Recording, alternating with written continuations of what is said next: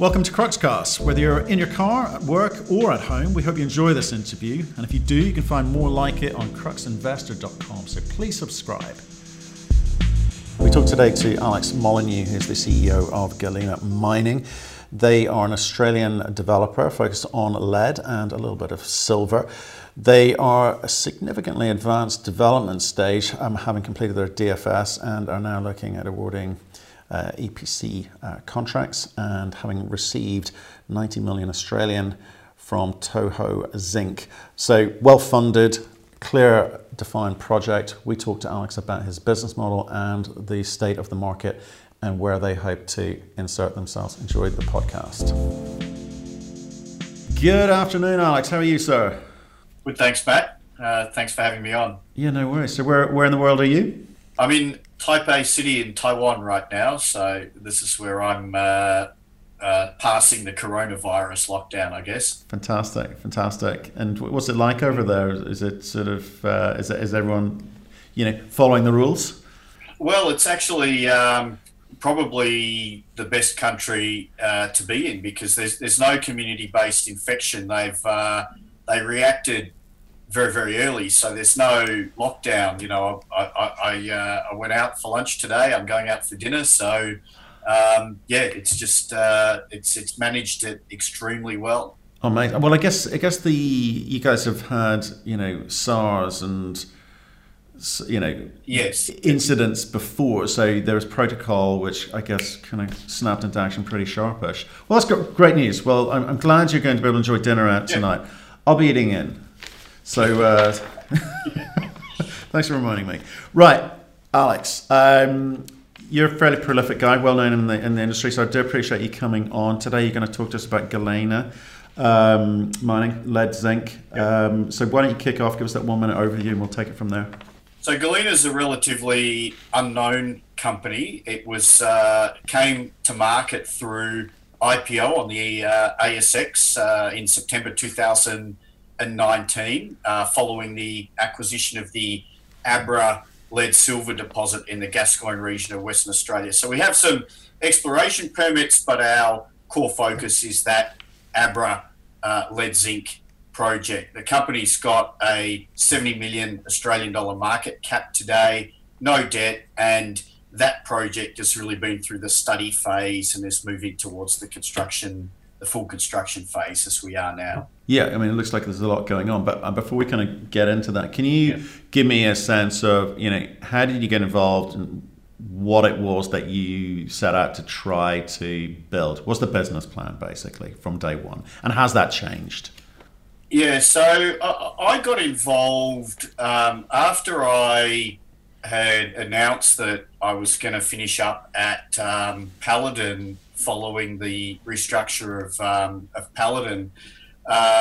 There was actually quite a long period. I think there was like a 6-month period that where I'd announced the departure, but it was ongoing. And a few people made approaches to me, including the founding shareholders and a couple of directors of Galena. And it was an interesting experience because the company had just put out a scoping study. And these guys came to me and said, there's a base metals project in Western Australia with these kind of investment returns and very low technical risk. And I sort of said, well, hang on a minute, I'm really focused on the mining industry. If there was something this good, I would have heard about it. And I just didn't, the company was new and I hadn't. So, they asked me, they sort of said, listen, we're pretty sure this is going to go into the next phase in terms of a much higher phase of study level, and go through the permitting phase and the financing phase, and we'd really like to know if you're interested to be involved. And I did some due diligence and everything excited me, and I ended up agreeing to join in the middle of 2019. Okay, so relatively new. So what was the plan that you bought into? Because I'm always interested in saying, what did the company set out to do? What did they think they had? And how things evolve and change? Because mining's tough, markets are tough. How do you kind of keep the show on the road? Well, this deposit, by the way, Abra is not new. I mean, it was discovered in the early 80s, so it's been around for a long time. These guys had a geological contention. So Abra previously had never been brought into a mine because it was considered a very large but low-grade lead deposit. So there's historical resources like 90, 100 million tonnes at 2, 3, 4% lead. And so it just never stacked up in an economic sense. And so the team here had initially focused on a geological contention, which was the old idea was if you tried to increase the cutoff grade, it wasn't proven that there would be a contiguous ore body at a higher grade that had that would have good economics for mining. So that was the contention that these guys had in a geological sense. And they were at the stage where they were proving that contention with drilling. So when I joined, there was a large drilling campaign had just been undertaken, and they were exactly right. So they were effectively infill drilling an area of the deposit, and they were getting very good grades and thicknesses, and they were able to come up with a resource that had a much higher grade mine plan. So at the time, the concept was, when I joined, it was if we can have 10 million tonnes at 10% per annum lead, then we'll have blockbuster economics. And that was proven in the scoping study. So, but I guess at the time I was joining, and I joined shortly after another gentleman by the name of Troy Flannery, who was at the time joined as Chief Operating Officer, very experienced mining engineer and very experienced as well with studies and analysis of pre-development type projects. And so we had this idea that 10 by 10 is great, but to have a project that's genuinely attractive in the financial, to financiers and to maximise the value, we want to look at a project with a bit longer mine life and whatnot. So we actually ended up almost dialing back the cut-off grade a little bit from the scoping study, and we put out a PFS with a 14-year mine life and an average grade of about 8.5% lead, and it had stellar economics. Yeah, see, this is the bit that really kind of gets me excited here. Is like if I look at your share performance last while, ended 2018 pretty much where you are today. So you had a really good year last year. Was that off the back of people getting excited about silver again, or why do you think last year was so good?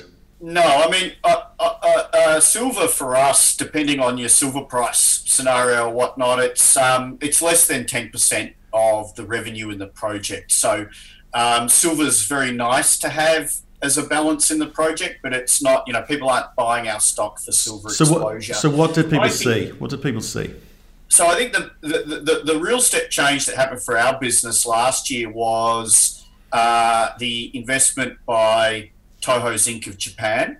So up until the Toho investment, we were just another junior. But before Toho invested, the market cap was about $30 million. And, we're talking about projects with $160, $170 million worth of capex spend. And everyone sits there and says, I like the project, but the risk of how you're going to finance it is why I can't buy the stock. So Toho, we ran a process in late 2018 to see we approached everybody. We had 15 different people in the data room. We were talking to people about, PE style investments, all kinds of different things. And Toho emerged from that process as a customer, saying we would like to invest. We ended up doing a deal with them to invest 90 million Australian dollars for a 40% stake in the project. So it valued the project very highly, and it also gave us the equity that we need to build the thing.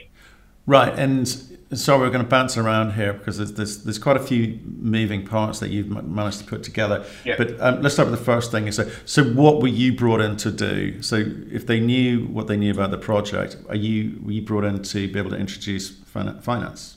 That's my, I guess, main sweet spot. But it's not just about, I guess, my role's not to just sort of come in and go pick the pieces up and say, great, I had a lot of connections in the industry. I think I know who might be interested to finance this. It's also about making sure that you're involved in the technical preparation and, in fact, the project design phase to be able to create a project that is going to be supported by the financing market. So I think a lot of people don't understand that. And, in fact, it's tempting for people in the industry to say, okay, I'm going to design the project to maximise theoretical NPV.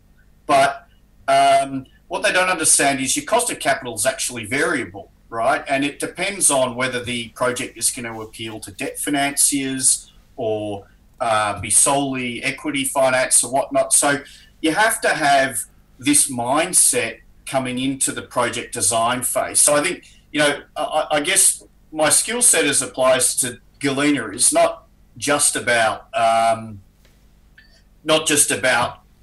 connecting the company with finance. It's also about creating a project in its design sense and also in the quality of the data. I mean, there's a quality of work you have to get to that that you can have people come through a due diligence process and make, executable offers in the end. And that's another thing where I think a lot of projects miss out, because companies are starved of capital, so they cut corners on the work, and then they fail to get additional capital. So this is a really interesting conversation. I come from the finance side. Okay, I would be looking at companies and trying to work out what I did and didn't like.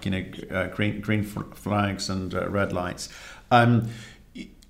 But there's a little bit of what you're saying there that says to me, actually, the money drives the way that you design the project. So, a lot of miners do it, as you said. Here's the way we do it. We'll work out what we've got theoretically and now who wants it. And you're saying, well, actually, we've got to follow the money, understand what they want, or the best way that Alex can present this information to be able to extract that money from the different types of money sources out there. So you've got to have an idea in your head, don't you, before you start what you think you need to build. And do you do that from having had conversations or just experience as to what you think will get over the line? Well, so the first thing I'd say is, so it's not the driver. Okay. You've got, your technical framework is still driving the bulk of what you're moving forward to, but it's a constituency in terms of that you have to understand when you are making decisions in the in the pre-development and study phase. So I'm not saying it's the key driver, but it's a constituency, and it's a constituency I think that's often ignored. So, that is a point here where now in terms of is it experience, it's a mixture of I have a lot of experience financing projects, so I've had let's say trial and error type experience, and I know what works and what doesn't work with different groups of financiers and whatnot. So that's part of it, but also, as you say, it's also an ongoing process of, like the first thing we did after the PFS, as I said, was we ran this active process. Now, we picked an equity partner from that process, but we also had other parties in that could be providers of debt in the next stage and whatnot. And we were getting early feedback from those parties as to what their sweet spots were with respect to this project and what we had to do to move it to the next level for them. Right. Okay. So, and as a result, you've got a lot of cash in the bank at the moment. So you've got some options. Can you talk to me about the economics of and we will talk about the assets and the projects and the projects themselves, but I want to talk about the money side of things first. So you've got some cash in the bank. Roughly, what is it these days? Well, as at December 31, it's 27.5 million Australian dollars and no debt. Right, and you're burning on a monthly basis roughly what? Well, right now we're doing a series of discrete tasks basically to de-risk the first phase of the project. So it's all of the site preparation. We're also mining the box cut and whatnot. So there's a spin going on that's not not an ongoing spend, put it that way. So the ongoing spend, the burn, if you like, other than those discrete tasks, is about 400 grand a month. But, we're spending about $10 million at the moment on a series of tasks that'll be complete around May. Okay, so it gives us a sense of how much cash there is and what the runway looks like, which is great. So between now and that point, you've got a number of other deliverables. Looking at your PowerPoint, you've done a lot of the work here. What more have you got to do before you can get into production? Yeah, the project, you could say, is approximately 10% complete as we stand here today. Almost 10% complete. It's probably around 9%. Now, that means we have so what we have now really is a site that's ready for an EPC contractor to be able to mobilise to, and an underground mining contractor to be able to mobilise to. Other than some other infrastructure like construction of the tailings storage facility, those are the main tasks that drive to production of first concentrate. Now, we've awarded the EPC contract, so we know who that's going to be. That's going to be GR Engineering Services. There is a price for that, 74 million Australian dollars. The legal terms and whatnot are all sorted out, and that contract is waiting there for us to start the procurement and construction phase. The underground mining contract, we have selected a preferred tenderer, and we're very close to being able to actually enter into that contract. So what's missing here is the debt financing piece. So we'll be running a debt financing process, and we need to close that. And literally the day we close that, the EPC and the mining contract sort of swing in. Everything else ready to go. It's all permitted. It's so those two contracts start to perform, and then what your timeline is to produce first concentrate. Okay. What's the price of lead per pound these days? In a per pound sense, it's 70 cents US per pound. Right, okay. And what's that doing to the economics of your project at the moment? So it's, when we look at the economics of the project, what's been great about this coronavirus period is the economics have been quite robust through it. So we did the DFS in July of 2019 using a 92 US cent lead price, and the Australian dollar was 70 cents at the time. So that comes out to $1.30 Australian, right? Now, today's lead price in Australian dollar terms is $1.26. So, your revenue is about 3% lower. By the way, we bought back a 1.125% royalty in that intervening time as well. And also, most of the capex is denominated in $A terms as well. So if you kind of get your mind around this US dollar denominated revenue. So when we look at the economics for the project, it's not materially adverse. The cash flow margin is reduced from 48% to 41%. So, extremely robust cash flows. Right, and so that doesn't affect any of the terms of the Toho Zinc agreement, does it? No, so they have, so Toho's $90 million investment, they've already put $30 million in. They have a $60 million tranche to go, and the only condition for that is that we put in place the project financing debt. Okay, so it's not conditional on price in the market or effects of anything else that may be affecting the company at the moment. Okay, and what's the timing on that?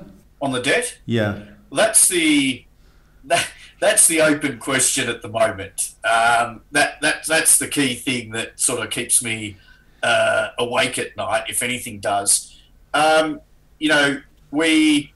We've run this debt process that's taken a little bit of time. One of the things that's taken some time on the debt process is when we did our DFS, we were still doing a very active drilling campaign at that time. We had another 18,000 metres of drilling happening at the time. And the drilling was complete subsequent to the DFS, so we updated the models and the whole thing. So the main swing of the bank financing process didn't really take place until late 2019. And then going through that whole process and whatnot has put us into a position where it's a little bit, it's starting to slow down because of coronavirus issues. There's a mix of things in that the banks are moving slowly right now. They've slowed down quite a bit. I think primarily because of market volatility, and they're just waiting for that to settle down. I think in general that the debt providers are pretty comfortable with the way, as we've talked about before, the project cash flows have been robust through this crisis. But the banks seem to have their own issues and distractions, and the kind of teams that you're dealing with, for example, are dealing with other clients who have got issues with their covenants or are there's timely issues that I have to deal with. That's one thing. There's other issues associated with simple logistics, like if bank expert X or Y needs to come and see something on site and is based in New South Wales, we can't get them to Western Australia right now. So, but from our perspective, we have everything ready to go.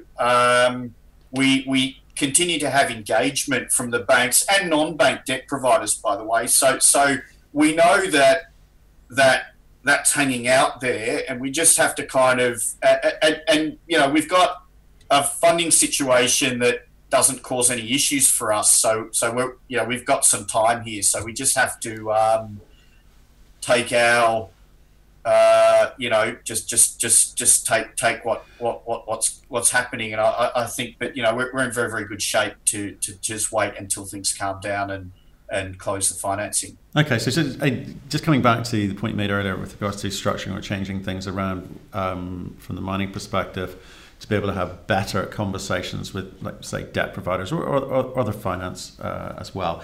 Do you think that things like, extending the life of mine. Okay, I totally get that. That would tick one of my boxes.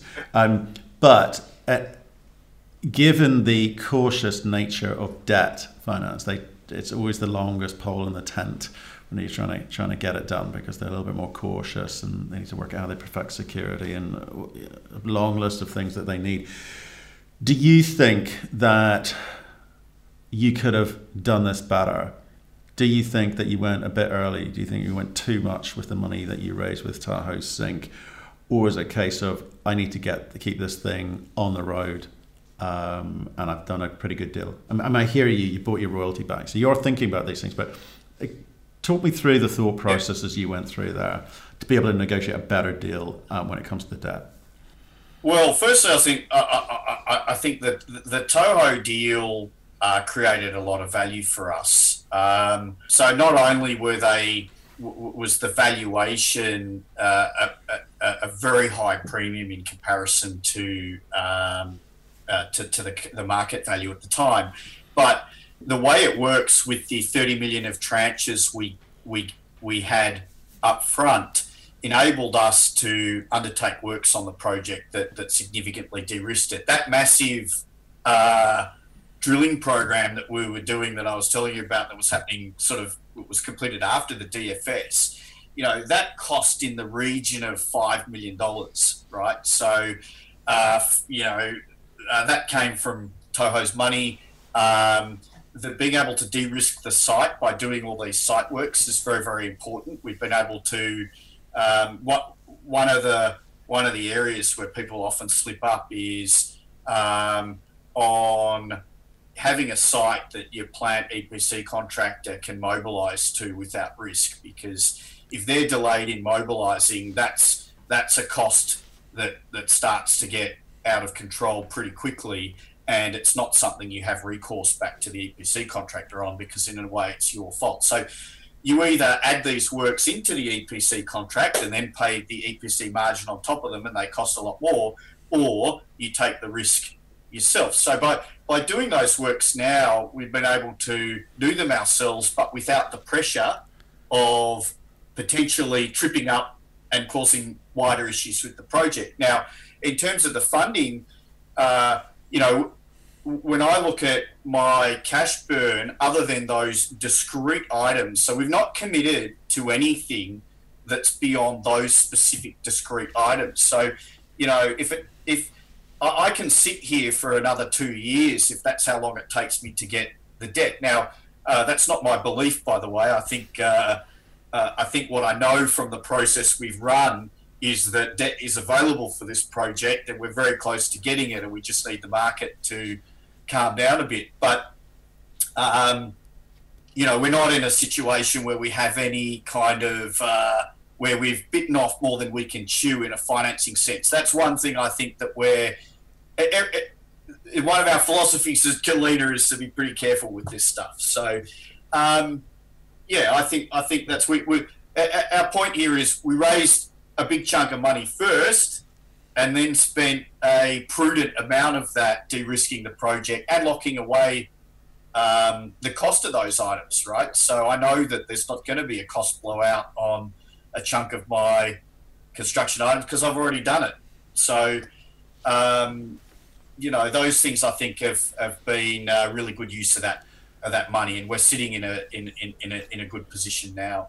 Yeah, I think I'd agree with that. Like, I don't necessarily think there's a right or a wrong answer, but some companies want to get the cash up front, give them the ability to kind of get on with it, take the cash when you can, is a well-trodden phrase in banking. Yep. Certainly was when I was banking. And others believe that they'll just raise small amounts of money. They don't want to have the appearance of diluting shareholder value. But at the same time, they're losing the opportunity to create shareholder value. So it's an interesting debate and a conundrum, and I wouldn't be a CEO of a mining company for love nor money. But what's your kind of share register look like in terms of retail, institutional, insiders, management, etc.? So our largest shareholder, our largest shareholding is 19.6% of the company, which is beneficially owned by a gentleman by the name of Tim Roberts. He's a sort of a high net worth, very well known sort of brand name investor in Australia, and has came in through a placement and has made additional purchases of shares in the secondary market subsequently. So he's our largest shareholder. Board and management combined have 25%, or just under 25%. And then I'd say the institutional, sometimes it's a bit hard to see your institutional shareholding because of nominee holdings and things like that. But based on a look through, the institutional shareholding is probably around an additional 20-25%, and then the rest is retail. So we actually, we're very light retail investment. That we only, in total, we have around 900 shareholders. And I think one of the main issues for us is that because people like Sandfire Resources with their DeGrussa mine, or Cirrus back in the day with their Nova Bollinger mine, which are very similar mines to ours, base metals with similar economic returns. They'd been public for a lot longer, sort of went through the exploration discovery phase as a public company, so generated a lot of excitement. They had sort of thousands of shareholders at the point at which they were coming into construction. So I still find that not that many people are aware of the company. So I think we'd like to build up more of a following. We're not unhappy because we've been able to get our funding and keep moving, and we think life will take care of itself eventually. But I do think in a way, it's a missed opportunity for some if they can't participate. But no, I'd agree with that, because I wasn't sure when we were doing the research whether this was meant to be an institutional story, because there are obviously some big names in there on the register that we found. Yep. Not a lot of chat about you guys from the retail, and possibly for the reasons you've just outlined. But your hope, or you aspire to maybe to bring more retail into the following. Well, the one thing I think is there's a symbiotic relationship between retail and institutions. Our company is well liked by institutions, and we have quite a good representation in terms of the number of good quality institutions we have on the register. But when I look at their ownership positions, they actually sort of own a little bit less than they might otherwise be able to own. And the biggest issue they have is liquidity, right? So if we can build liquidity in the stock, then the instos will buy more. So that I know from my discussions and with the insto holders here. So that's why I think for us, and I think retail investors also should understand their role in that too. It's really important. We want retail investors involved. They're as important to us as large institutional investors because of the way the interaction in the market. Okay. No, I absolutely agree with that 100%. I think it's the downfall of a lot of companies, especially when they've got one or a couple of big shareholders. The liquidity just isn't there, no matter what you do. Can you do me a favour? Lead, not really that loved. It's a kind of unknown. It's not that sexy. No reflection. Yeah. But could you give us a little bit of a background of the lead market in terms of where it is today and maybe futures? I know it's another commodity that's putting up its battery revolution credentials. So give us your view. Yeah, I mean, lead's a battery metal. It's an LME screen traded base metal, so it's a liquid investable metal in that regard. It's probably had one of a liquid market for almost a longer period than most metals. It's been used in all kinds of applications for more than 100 years. Its main use today is as a battery metal and primarily in lead acid batteries. So when we look at the lead acid battery market, roughly 85% of lead's use is going into automotive, and then the rest of it is into stationary applications or small. So just dealing with the smaller market stationary applications, that's actually growing very well right now. But it's things like, for example, mobile phone towers use lead acid battery to make sure that their power supply is going to be uninterrupted and whatnot. So things like 5G rollout will have a high demand for lead because of the higher power usage of a 5G tower versus a 4G. But coming back to that main use of automotive, when we look at that automotive market, we say 85% of lead is automotive. The numbers vary from time to time, but roughly half of that is people replacing the lead acid batteries in their cars, and or just over half, and just under half is the original equipment market, i.e. new cars, right? Now, lead, by the way, as a battery metal, differentiates itself from something like lithium, for example, in this key way. A lead battery per unit of charge is about 4 times heavier than a lithium ion battery, but it's 1/10 the price. Okay, so when we look at the future here, the biggest question I get about lead is, well, hang on a minute, what about electric cars? Well, the lead acid battery is not going to be the propulsion battery, because if you want a 50 kilowatt to 100 kilowatt battery, it'd just be too heavy. The performance of the car wouldn't meet the consumer's requirements. But every electric car still has a lead acid battery, right? So in your internal combustion engine car, that lead acid battery is running the safety systems. Particularly, a lot of cars have electric braking, for example, your hazard lights, your headlights, your windscreen wipers, and it's also running the ignition of the engine, right? Now, all of those backup features are still required in an electric car for the same reason that if you run out of petrol coming down the hill and you want to be able to apply the brakes and switch the hazard lights on, that's the same case if you run out of power in your lithium ion battery. Now, What it doesn't have is the ignition function. It doesn't have that in the electric car, but it takes on a new function, which is that in general the battery management computer is running on the lead acid battery. Now the battery management computer, but when you switch off an electric car, it doesn't switch off like an internal combustion engine car. This computer system's running the whole time and monitoring the state of the lithium-ion battery, and also when you're charging it and whatnot. Now, it's making sure that it's monitoring things for like, if the lithium-ion battery is overheating and things like that, and it's managing those issues. Now, it has to have a cycle time that's different to the lithium-ion battery, and it has to have a wider operating range, right? So if you're in Mongolia and it's minus 60 degrees and your lithium-ion battery is just sort of ceased to be responsive, then your lead acid battery is still going to be there going, yep, okay, everything's okay, right?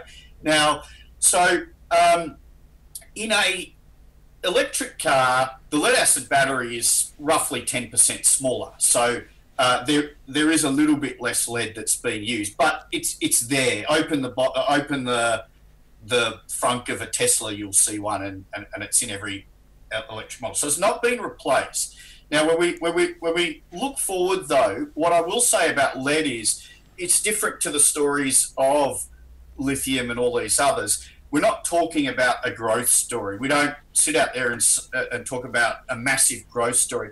The lead market is growing at about 2% per year. So, if you ask Wood Mackenzie, the primary expert on the market, they've got that kind of forecast going forward till 2035. They're taking into account the transition to electric cars. They're taking into account things like 5G, mobile towers and stationary uses.